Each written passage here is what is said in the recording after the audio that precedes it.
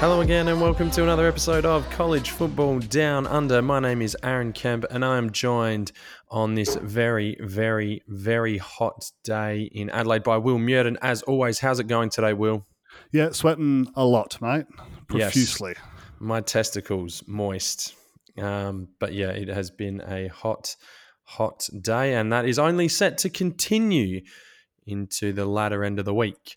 But speaking of hot, bowl season starting, so we're starting to get a little bit toasty in terms of the end of the college football season as well. This is our week one preview for this particular section of bowl games. We've got a whole lot of news we need to get through as well. We've got award winners, we've got some NFL declarations, coaching moves continue to occur.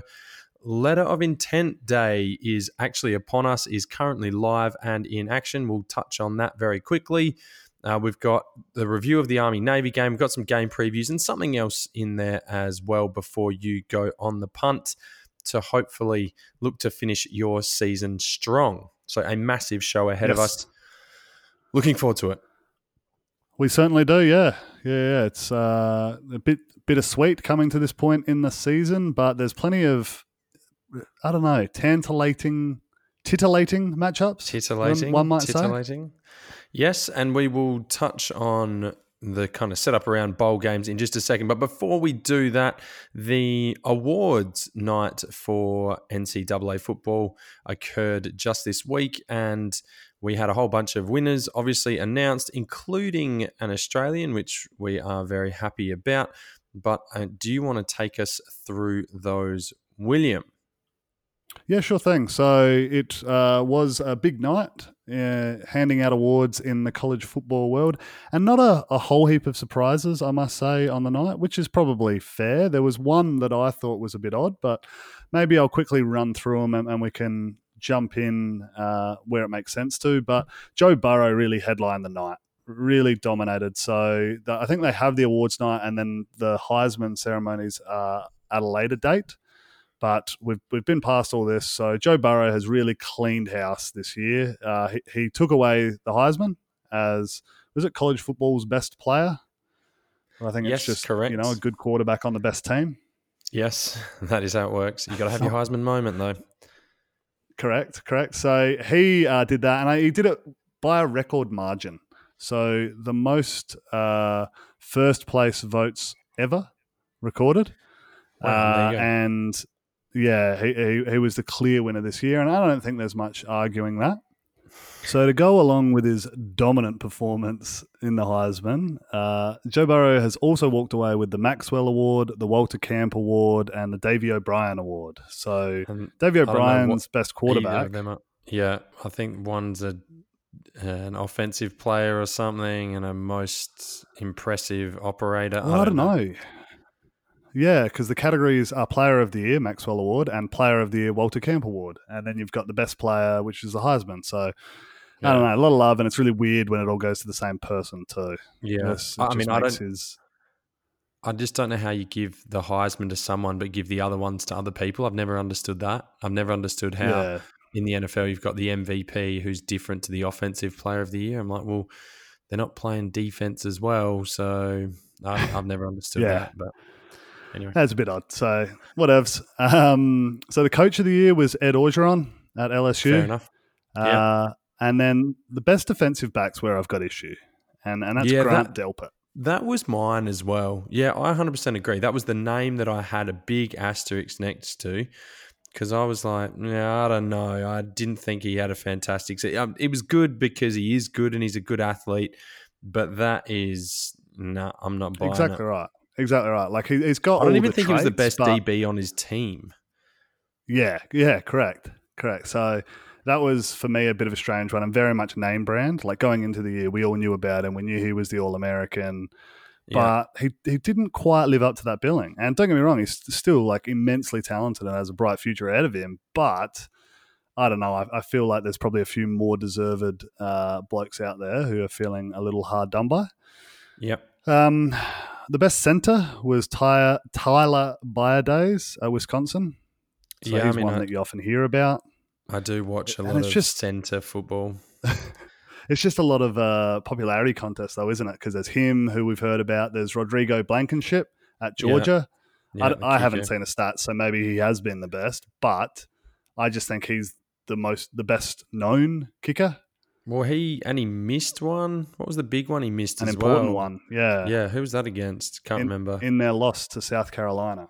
Yes, he did too. And there's your if there's a Heisman moment, there's your Lou Groza moment, and he came up small. Correct. Yes. The best linebacker, the Butkus Award, was Isaiah Simmons, which is probably fair. He's been pretty elite. Yep. Doak Walker Award, best running back, Jonathan Taylor. Not happy with that. Not happy with that. I mean, he wasn't even in the Heisman candidate, but he won the Doak Walker for the second time running. Yes, yeah. So again, it just feels a little bit popularity contest. I don't know. I feel like my boy Chuba had a better season statistically. I don't know what else he's supposed to do, but whatevs. The best wide receiver was Jamar Chase at LSU. He was very impressive. Yeah. I Uh, mean, yeah, I don't best know tight who else end. wins it. Harrison Bryant from Yeah. FAU. There's Harrison Bryant. Yes. Best interior lineman is Pinay Sewell. Sewell. Yeah, from I Oregon. feel like I've messed that one up many a time on this show. Yeah. And then the Ray Guy Award. This is our one. The best punter, Max Duffy. Yeah. Thrilled with that. Absolutely. Yeah. So Absolutely deserved. And Dane Roy was the other finalist there. And it was good to see that his brother and dad came along for the award ceremony as well, which was fantastic. And the first time that Kentucky had won that particular, I saw a player from Kentucky won that particular award, but his speech was really good as well. And he goes, we're taking the award back to where it belongs in Australia, which is 100% accurate, because I think they said 6 of the last 7. It was only Braden Mann last year who won it for Texas A&M, but since, all in the last 7 years, it's been all Australian. So well done to him. Yeah, and I love that he recognises Australian roots. Disappointed we didn't get a shout out, but hey, maybe next year when he goes back to back. Well, we know what he looks like now, so that's good. So, do you know the difference between the Bednarik and the Nagurski? No, I don't. One's a defensive lineman, one's a best defensive player. Is that what it is? Yeah, that's what I thought too. In front of me, I've got that they're both Defensive Player of the Year, and they were both won by Chase Young. But I thought it was that too. I thought one was D-line and one was Defensive Player of the Year. My knowledge of those two players, well, they go well back, but Chuck, I can never say his name right. It's not Bednarik. We would say Bednarik here, but Bednarik or something.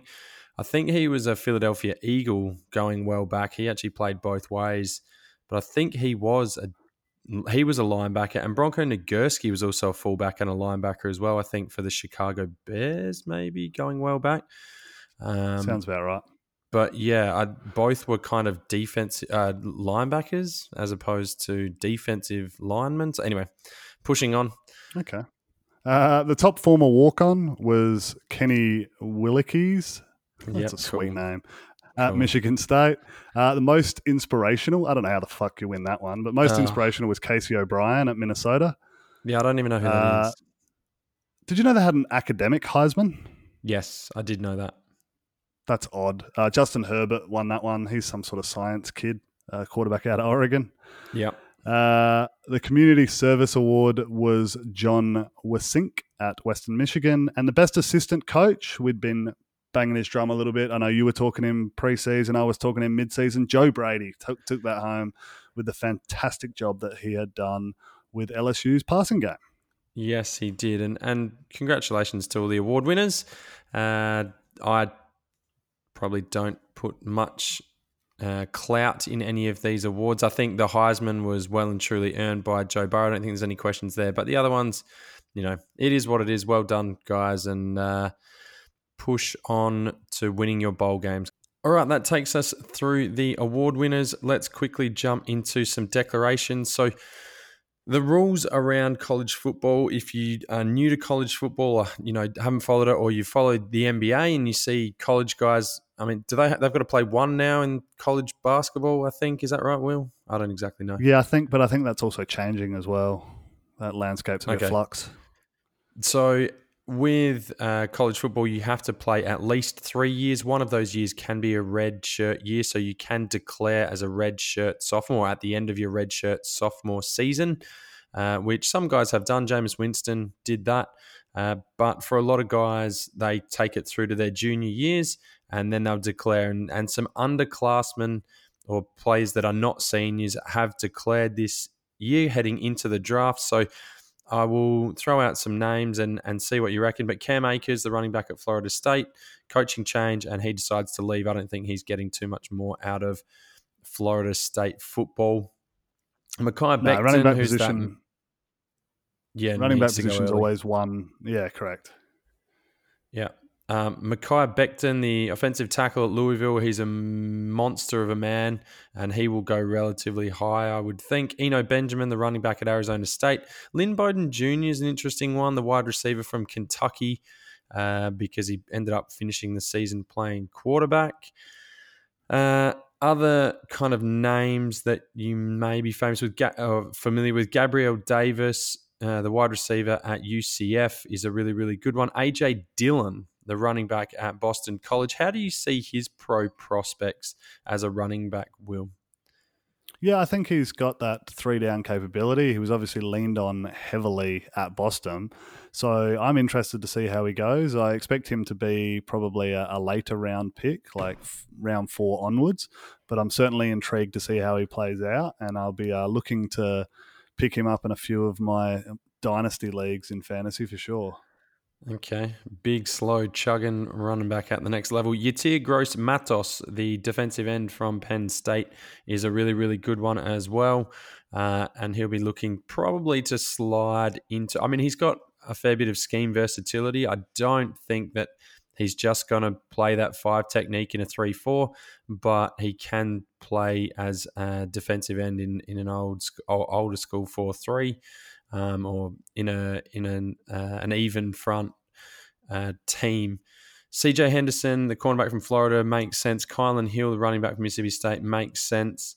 Who else have we got? Jordan Love's probably an interesting one from Utah State. He could have transferred or grad transferred this year, and there was talk that he was going to do that, but he opts to come out early despite a pretty average season. So that's an interesting one for the Aggies quarterback.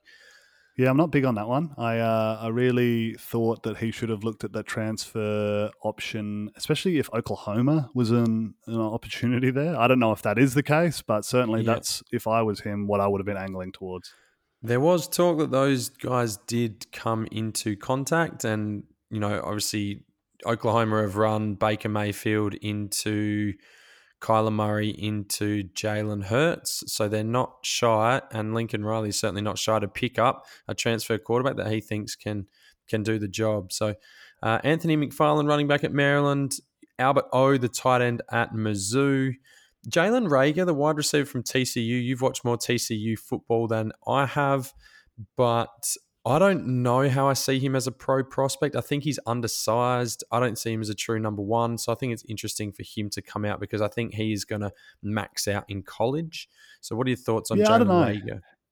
He's scheme dependent for me. So like he's fast and you know, you can't teach fast. So it depends where he ends up and if he's used the right way. There's kind of a lot of circumstances where there's fast dudes like DeAnthony Thomas who really tore it up at the college level and never really took it off at the pros. And then there's guys like, what's his name? Hill at Kansas City. Yeah, Tyreek Hill. Who's absolutely dominating at the pro level and was just a speedster when he was at college. So it's, I think I really rate his play. I've seen him absolutely dominate in some instances in the Big 12. So for me, it's very much a scheme thing there, and I'm hoping he lands in a good spot. Okay, Laviska Shenault, who I think is probably a better wide receiver, the guy from Colorado who did everything for them. JJ Taylor, the running back out of Arizona. You've got Andrew Thomas, the tackle from Georgia. He's a mammoth of a man. Jeff Thomas, the wide receiver from Miami, who has been incredibly disappointing in his career. Josh Uche, the linebacker from Michigan. He's an interesting one because he's going to be probably that 3-4 rush end type. And then another Georgia tackle, Apart from that, that is pretty much it. But are there any other names in the world of early declarations for the NFL draft? Is there any of these guys that are going to push up into the top 5 or 10? Yeah, I'm not sure.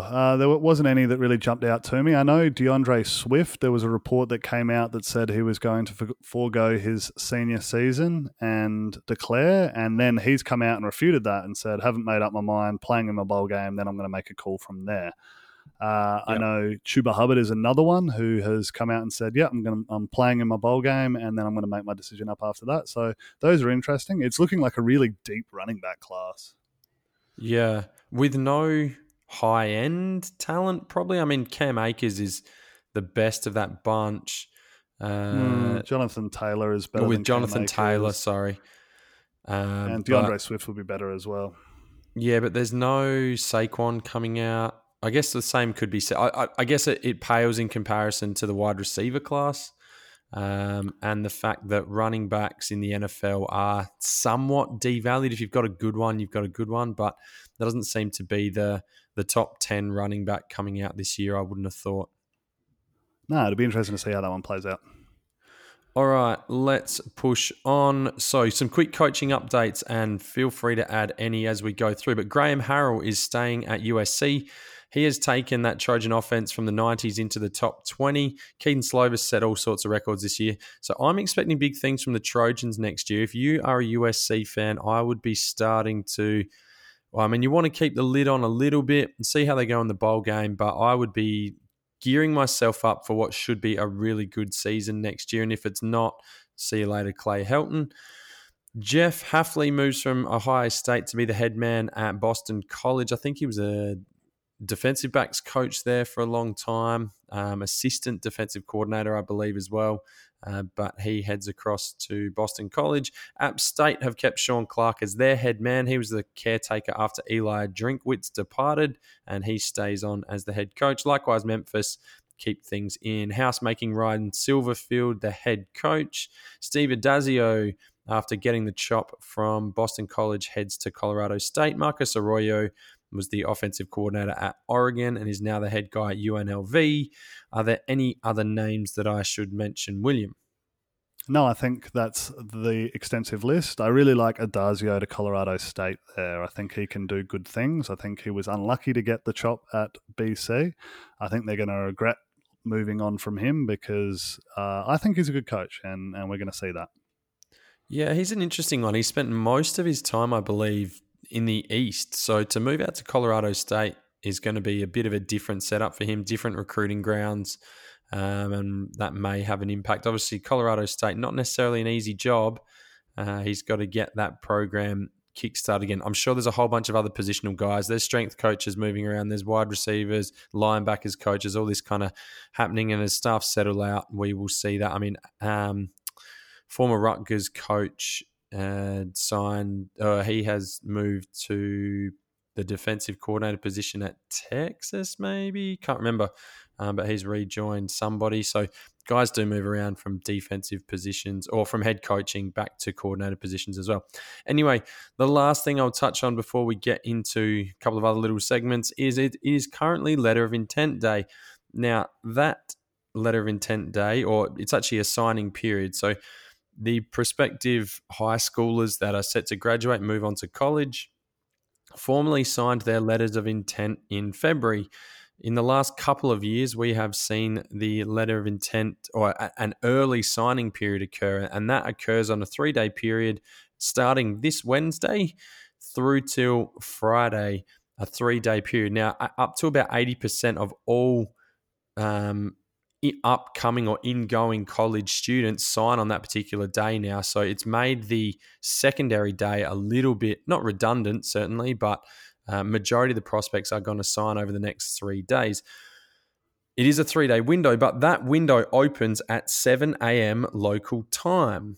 Now, the time in the eastern states of America, which is the first one to go, is currently about 3 or 4 o'clock in the morning. Actually, we're a little bit later than that. We're coming up on this 7 a.m. kickoff. But here in Australia, that has well and truly passed. In fact, we are like 14 hours past that. So we have already had 5 guys from Australia sign with schools. Josh Watts is going to Colorado. Mark Crawford going to Minnesota. Stephen Kotsanley is going to Utah State.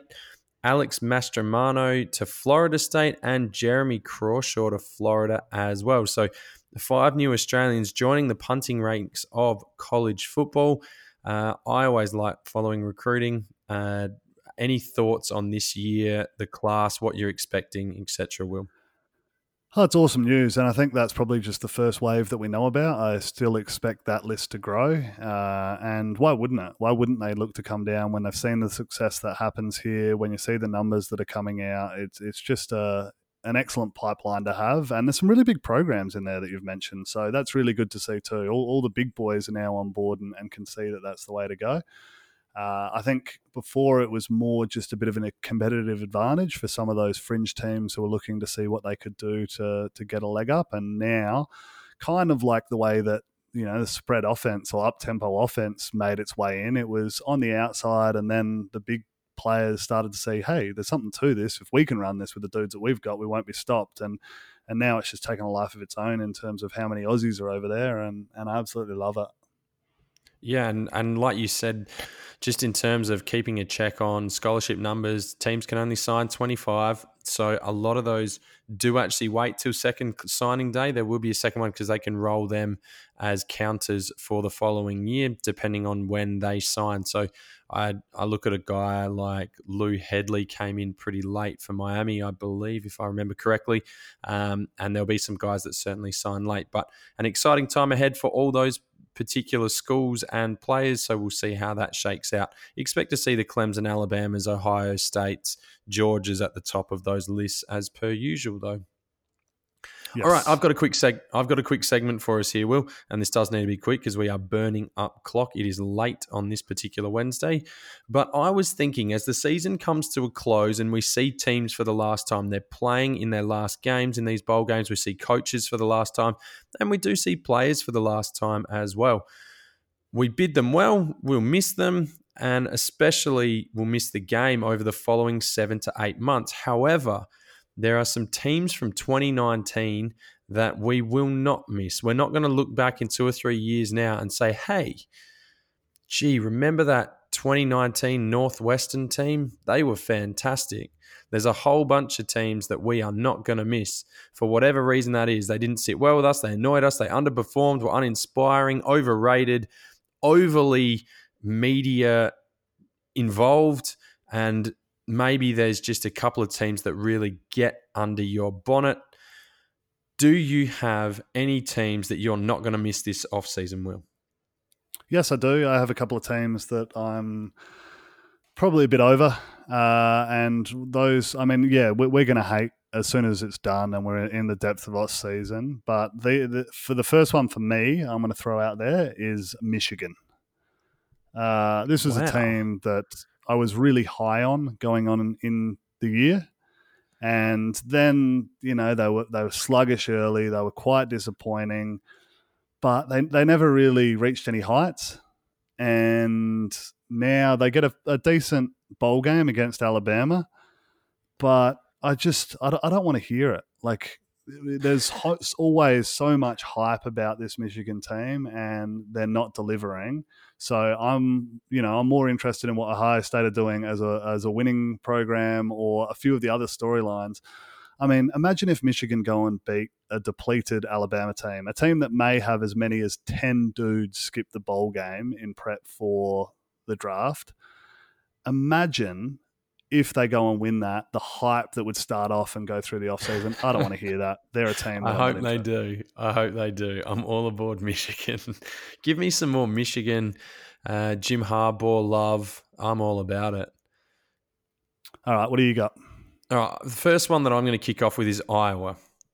Now, the 2019 iteration of this sluggish, overrated, Big Ten, stodgy offense spectacularly mediocre defense was so boring to watch. They were 91st in the country at 23.8 points a game. That is a touchdown worse than the 2018 version. And if you take out the non-conference aspect, their offense gets even worse than that. Their biggest score in the Big Ten was 30 points. That's the maximum they scored in a game. And that was to Rutgers. Rutgers copped some absolute whoopings from the likes of like Middle Tennessee or, whoever. Rutgers sucked. And all Iowa could do was put 30 points on. That's 3 touchdowns. That is not very good. Nate Stanley was supposed to be good, but he had the handcuffs put on him. He was handcuffed and hogtied by the Ferentz family. I'm not going to miss Iowa. Okay, there you go. I'll say one thing in counter to that. When I'm watching football, there's one thing that I really don't like to see, and that's fucking penalties. I hate seeing the laundry on the field. I get over it. And Iowa do not commit a lot of penalties, so I appreciate that aspect of their game. Yay, well done, Iowa. Way to not get keeping it clean, blown offsides. Keeping it clean, not scoring points. Jeez, if that's what you hang your hat on for 2019, well done, Hawkeyes. Disciplined.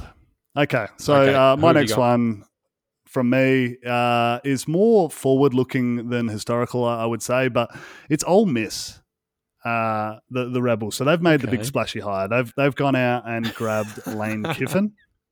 Yeah.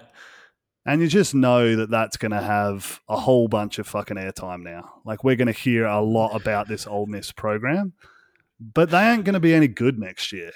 Like, he doesn't have magic dust. He hasn't really done all that much at a good level that has me thinking that this team's going to be competitive in the SEC West. So I am not going to miss them in the offseason because I know there's going to be talk about it, and I don't want to see that. I mean, they went 2-6 in conference this year, only had the 4 wins, and I think they're outside the top 20 in recruiting this year. They finished outside the top 30 the couple years before that. It's not as if this is the same program that Hugh Freeze left. There's a big hole, and like stepping further into the future, I could certainly get interest. I like the Ole Miss Rebels. I like that program, but right now, not about it. Don't want to hear it. Won't miss them. Okay. All right. My second one is, and you can't be surprised by this, but I'm taking Georgia. Their defense is the only reason that I probably won't go full noise on them right now, though I can feel myself building. But, I mean, that defense was elite until they ran into an offense that knew what to do with the football, and that is generally the aim of the game is to move the football forwards. So when you're like, facing the goal that you're trying to score, you want to move that ball forwards. And I think someone needs to tell Kirby Smart that, because Ed Orgeron did it. He looked in the mirror and he said, you know what, my offense sucks balls, sweaty Australian, Adelaide, 44 degrees, sweaty balls. My offense sucks. I need to change something. He goes and gets somebody who can fix it for him. Kirby Smart needs to do the same. He needs to have a look in the mirror and go, you know what? Yeah, I'm a defensive guy, but my offense sucks. It was a disaster. Apparently, I've got a great running back. I've got the biggest offensive line in football. I've got 2 guys that have declared early to go to the draft. Our offensive line is bigger than some NFL lines. I've got a future NFL quarterback. And I managed to make them look absolutely rat shit to the point where I got bent over in the SEC championship game from minute 1. I did not look even close.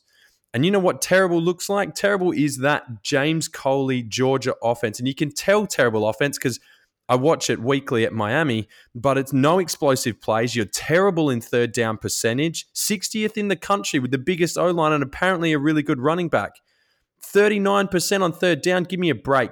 But the other thing that we're going to hear all off season to follow your line is the SEC Slurpers. They're going to have them in the top 5 preseason again. They continue to get smoked by the upper echelon. And Kirby Smart is just Mark Richt reincarnated. All he is going to have them hovering around the mark, but never actually push them over the edge. Here's a challenge for you. Play a style that... or don't play a style that maxes out in the top 10, because that's what you're doing. Take a risk, go and get somewhere, maybe go backwards for a year, but actually go and win a national championship, because what you're doing right now is not going to get it done. I'm going to hear about it more in the offseason about how good the SEC in Georgia is and how elite that defense is. Georgia, I'm off you completely. That's the last thing I'm going to say about it. I'm not going to miss you. Wow. That's a real Georgia rant there. I feel Putting like the we need Scotty blowtorch Butler on. on. Yeah, we need Scotty Butler here to rebuttal that, because him being a big Georgia boy would not appreciate that. But a lot of your points are fair. You've obviously got school holidays now, a bit of time up your sleeve, so you've researched your rant, and I respect that. All right. Any other teams from your end that you are not going to miss just quickly?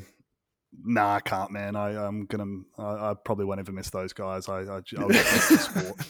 Okay. I've got one more. I'm going to say Virginia, only because I've hammered two offenses for being really, really bad. And I'm going to, another team, probably Virginia, good defensively, and they had some good stuff, but they won the Coastal and are still irrelevant. So good on them. All right, let's move. Hey? Fair shout, that. Yeah, disappointing. There's some other names that were on the bubble there as well. Washington, Utah, just got at me a little bit. But anyway, okay, let's jump into our only game review. Army versus Navy. This one was a bit of a blowout in the end. Navy get up 31-7. What were your thoughts on this particular contest? Yeah, I watched it early on, and Army obviously scored first, and the only score in the first quarter, and it was looking like, this could be a rivalry match where we see a tight tussle. But then after that, Navy really took over. I don't know, I'm not a big fan of the old option football and running the ball a lot. What really did me in this one was more the Army defense and how they were manning up against it, because all of the big plays from the Navy side of the field were when Malcolm Perry dropped back to pass the ball and then he fucking took off. He never fucking passes it. Like, it never happens. Don't get sucked into it. Don't drop into zones. Like, just... I'd even send my corners, like, leave them completely free. Who cares? He's not going to throw the ball. And he didn't. I don't think he threw the ball once on the day. So for mine, he had so many massive chunk plays because he would drop back and they would move. And then as soon as he had the opportunity with a bit of space to juke dudes, he would. Like, I really loved watching that because that dude is quick and his juke is nasty. Yeah, I mean, he went for 304 yards, 2 touchdowns on the ground. He was fantastic, but he only ended up throwing that one pass, and he didn't even throw it. So Navy only attempted one pass, and it wasn't from him, despite the fact that he looked like he was going to pass the ball. So you think they would try and shut him down, but just couldn't do that at all. But to Malcolm Perry's credit and that Navy offense, I mean, he's really good, but it was never really a contest. All right. Anything else that you would like to add about the Army-Navy game in a cloud of dust? No, there was a bit of a hoopla around some white supremacist hand signals that I don't know. I don't really want to go into on this one, but for mine, I think it's just like a childish hold it below your waist and you see it and then you punch the dude sort of thing. But hey, I don't live in that area, so I don't know. I don't know. I feel like we're hesitant to comment on this kind of stuff. It's not our country, not our world. But it does seem like the reaction was extreme, rightly or wrongly. But anyway, an interesting situation that will need to be overcome. So we are tiptoeing around that one. All right, let's get into some game previews. So we are into the first of our bowl previews. We are going to do everything up until Christmas and even a game on Christmas here on Australian time. But bowl games exist to try and put some semblance of knowledge together around how these teams fit in relation to everybody else in the college football world of the 130 teams in FBS play. How can we possibly sift out who's where? So they generally put teams that they think are similar in ability or similar by record. So most of these teams, we shouldn't see big blown out lines that you sometimes get in conference play. Most of these lines should be pretty small the spread should be pretty small to ensure that we've got good games. So it should be good games the whole way through. So at this stage, we're pretty much just looking at, rather than picking margins, we're picking winners, and all we want to see is good quality games. So yeah, and there's so many variables that go into these bowl games. It's really tough because it's not always the two teams that played the course of the year going head to head. There is often coach changes that throw things up in the air. There's dudes declaring early. There's the fact that it's a party school traveling to a party destination that just means that you're not going to see what you would have seen during the year, and it's not always an even playing field. And that's why I really like gambling this time of year, because there's a lot of these things that I think I've got some pretty good foresight into that the average punter might not. Okay. Yeah, and lastly, I will add that you've mentioned the coach factor, you mentioned the hangover factor, but there's also that care factor as well that you did touch on it earlier. Like, are teams going to care that much, particularly if you're normally a high-end program that's had a disappointing year? Are you really going to care about the fluffy white rabbit bowl in some random place? Maybe that's not what you're focusing on. And that's where, I mean, we'll touch on this one next week, but Alabama and Michigan, I have Michigan right in because I don't think Alabama are going to give a fuck about that game. It's not a national championship. It's not a playoff, so they don't give a shit. They're so used to playing in that. Anything else that's not that, who cares? Let's get after it. Well, we'll touch on that game next week, but let's have a quick look. So Saturday, 5:30, Buffalo and Charlotte play in the Makers Wanted Bahamas Bowl. Now, this would be a good bowl game to get. The boys from Western New York must be stoked to get somewhere warm, and they're going to head down to Nassau, whatever it is, the capital there of the Bahamas. They're just going to be hanging out on the beach, go a bit of snorkeling, just taking it easy. It'd be nice. Yeah, no, certainly. That would be awesome. So especially for me, Buffalo, it's fucking freezing there. Oh, unbelievable. So for me, the Buffalo's defense will be too good in this. Charlotte are on a 5-game winning streak, but after watching 0 minutes of 49ers football this year, I'm confidently going to pick Buffalo. Yeah, I agree with you. I think I've dug into this one a little bit, and Buffalo started slowly, which was expected after they lost quarterback and leading receiver this year. But Charlotte are a little misleading. I think they've struggled a bit against teams with a winning record. So it's Buffalo for me in this one too. All right, 11 a.m. on Saturday. Utah State take on Kent State in the Tropical Smoothie Cafe Frisco Bowl. God, some of the sponsors for these bowls are just taking the piss, I swear to God. But this has been, and we mentioned this earlier, slightly disappointing year for Utah State and a team that I thought would be far better. They were no-shows in any game with a good team, really, which they were kind of picked to be a little bit more plucky than that, and they just didn't deliver. Jordan Love took a step back, which we mentioned as well, but he wasn't overly impressive this year. Kent State are looking for their first bowl win ever, and this is their fourth crack at it, I believe. But I think Utah State are going to be too good in this one, and they will take out some Tropical Smoothie Cafe Frisco Bowl winners. Yes, they certainly will. So Kent State's, I think they average over 470 yards against per game. So they're potentially in a world of hurt there because that puts them in like 120th in the country. Utah State are a very competent offense. Whilst Jordan Love has been disappointing this year, he's still a very good football player. And if he's leading this offense here, he's going to tear them apart. I expect them to go large, the Aggies. Yeah, I agree. All right, Sunday, 5:30 a.m., Central Michigan take on San Diego State in the New Mexico Bowl. Far closer to home for the Aztecs in this one. Their defense has been really, really good this year, conceding just 12 points per game. Unfortunately, their offense has been nothing short of terrible. We mentioned Michigan State, Northwestern as bad offenses. These guys are in the club as well. They managed a 14-11 loss to Hawaii, which is impressive, how you score 11 points. But that's where they're at. Central Michigan have got some pieces on the offensive side, but it's the Aztecs for me in a really, really boring game. Okay, you like the Aztecs. I am going to differ from you on that one. I like Central Michigan, and this is the first of my San Diego State's a party school. And when those boys get out, they're going to have a good time. The fact that it's not exactly a party location kind of works against this one a little bit, but I think they're going to find some fun, and that is going to come back and bite them. And Central Michigan, coming off of their disappointing loss in the MAC championship game, will be looking to rebound, and I'm thinking they're good for this one. So I like Central Michigan. Okay, there we go.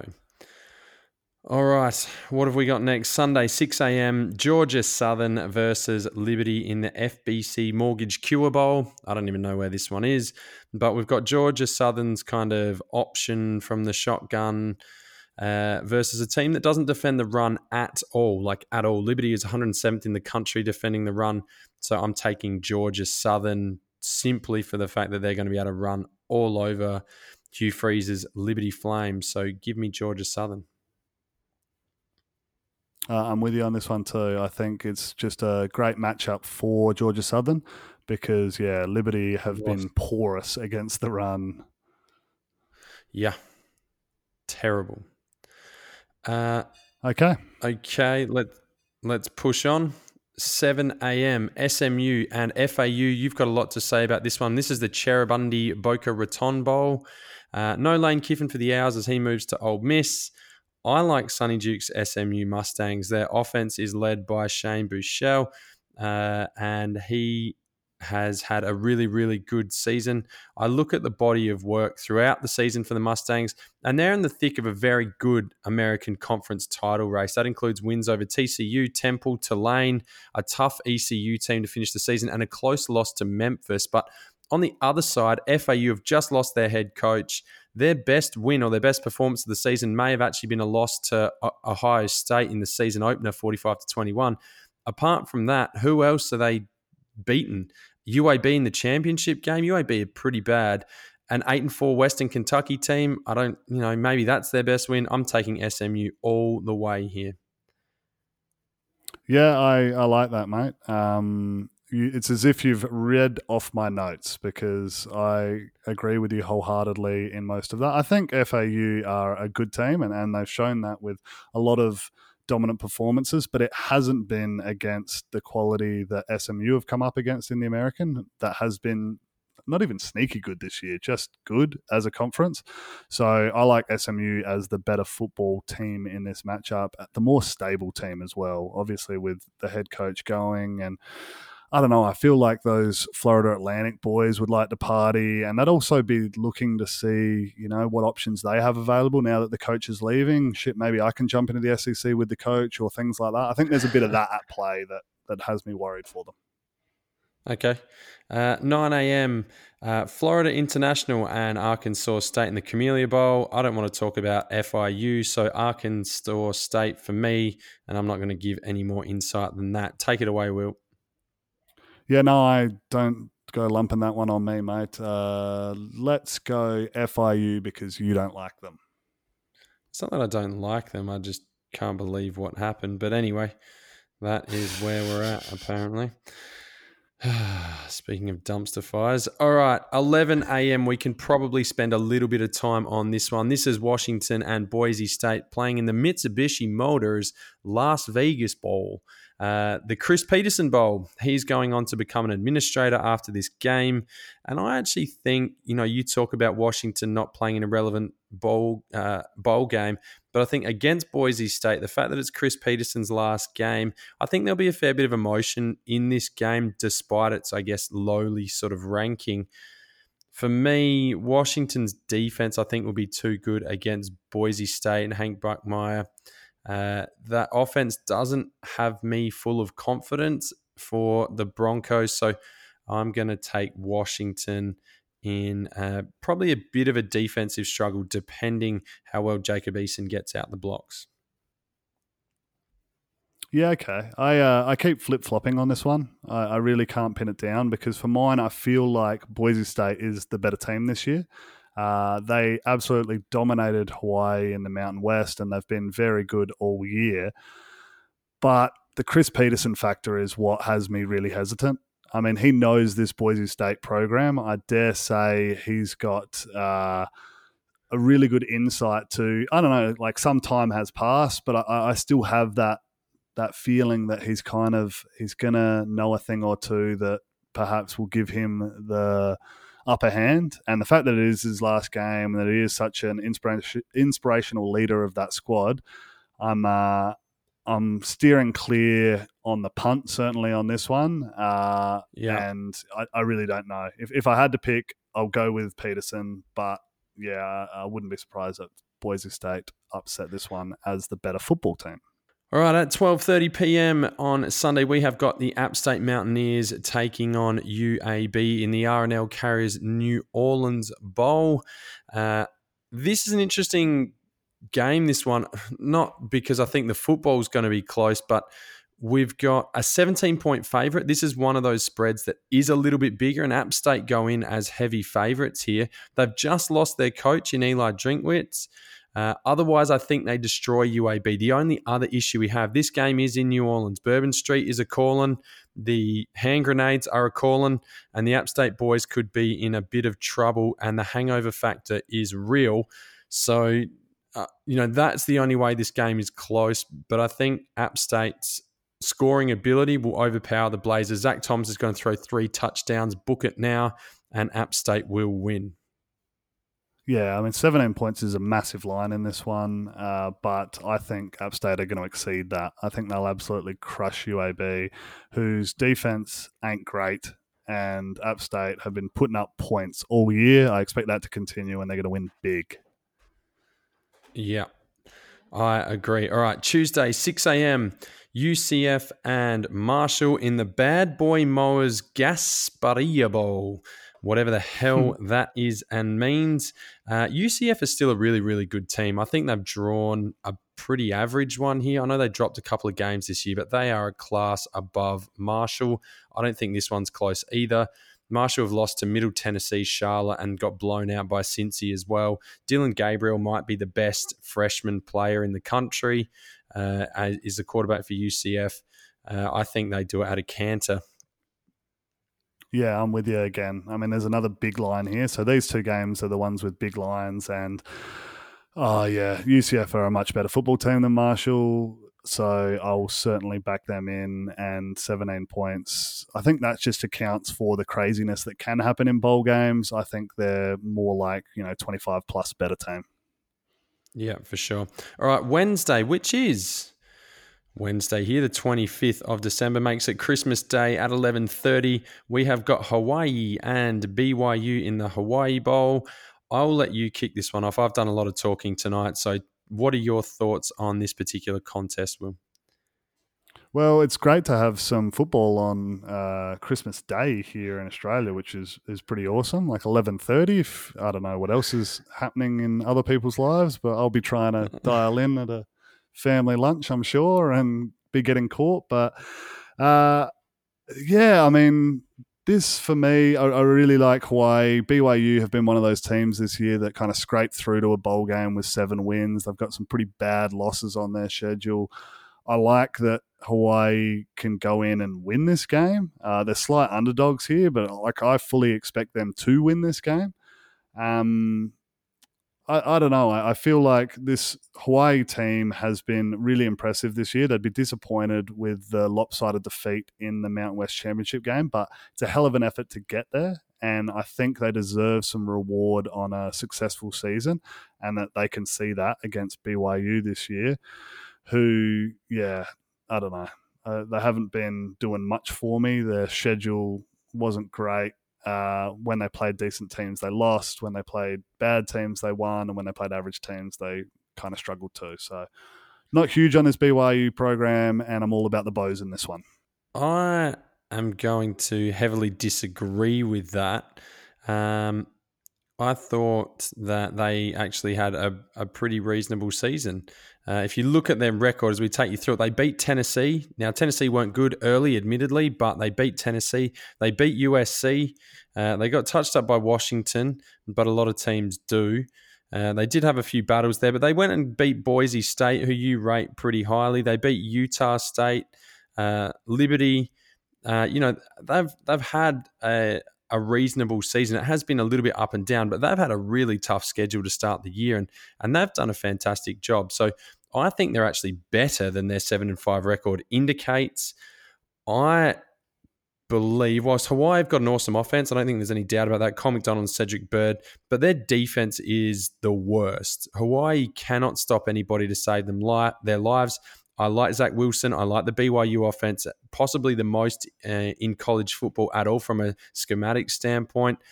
They'll create turnovers because Hawaii do turn the ball over a lot, and I see them getting up by a couple of points. The only reason that would make me think otherwise would be because it is a home game for Hawaii. But apart from that, no, I'm BYU all the way. Okay, cool. We can go back and check this one around Christmas. We certainly can. All right, let's now go on the punt as we have gone through all the games that we need to get through in preparation for Christmas. You've got some money to burn, Will, so talk us through it. Here comes the money. Here we go.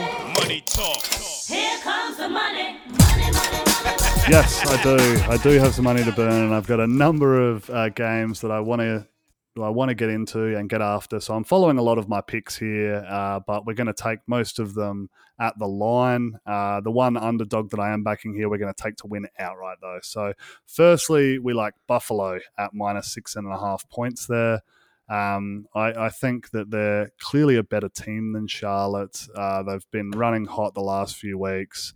They're 6-1 against the spread in their last 7 games, so that's good enough for me. We're taking them minus 6.5. Next one up, we have 2 units on all of these teams. So 2 units, Buffalo minus 6.5. Next up, Utah State minus 7. So I really like them in this one. I feel like 7's not nearly enough against Kent State. Their offense is too good. They're going to score way too many points for that Kent State side. They have a pretty good record against the spread over the last couple of years, so I'm going to expect that to continue in this one and for them to go well. I'm taking Central Michigan to win outright, so they're 4-point underdogs in their matchup, but I really like them in that one against San Diego State, just purely because San Diego State can't put up points. So I'm going to take Central Michigan as an underdog there. Next one for me is Georgia Southern. So they're only 4.5-point favorites, but they're going to run all day and all over Liberty. So I'll eat that up. Thank you. 4.5 points, Georgia Southern. SMU over FAU. So I'm taking the 3 there. Again, I mean, these teams are all just like, they're better. And to me, they seem to be clearly better. So I'm taking a few favorites here and a lot of chalk, and I'm not big on that, but it's a tight line, and I think SMU deserve to be favorites in this FAU one that has all this turmoil going on. And finally, to bring things home, App State, more than 17 points. They're going to win big. I know you said that there's a bit of a risk that those boys go out partying, but I'd say the same thing for the Alabama-Birmingham ones there. I'm going App State minus 17 in that one. So 2 units on all of those games burns us through 12 units this week. Okay, so we're still a chance of getting in the black, Will? Surely. Absolutely. There's always a chance. All right, that brings us to the end of a very interrupted bowl preview game week 1. We've had some technical difficulties. We do apologize. The equipment doesn't like the heat either, but we have got through. If you can, please, as our faithful listeners have, as you have been all year, please do subscribe to the show. Please do give us a review. Whichever way you do that is fine by us. So, make sure you do subscribe on your podcatcher of choice, whether that's iTunes, Stitcher, Spotify, whatever other million ones there are out there. Make sure you do subscribe. Tell your friends about us. Let us know how your bowl season is tracking, because this is it. I mean, we are towards the end of the season now, and it is only a mere month away, and it'll all be done and dusted. So please enjoy your festive season. Enjoy your Christmas. Spend some time with family. Do not drink too much. If you are here in South Australia, stay hydrated. In fact, if you're anywhere in Australia, please stay hydrated. If you're somewhere in other parts of the world, get yourself all liquored up over Christmas, because it's way more fun that way. Anything from you, Will, to finish? No, let's wrap this one up. Merry Christmas to everybody. All right. On behalf of that guy over there in the Adelaide Hills, on behalf of myself here on the plains of Adelaide, my name is Aaron. That is Will, and we will see you next time.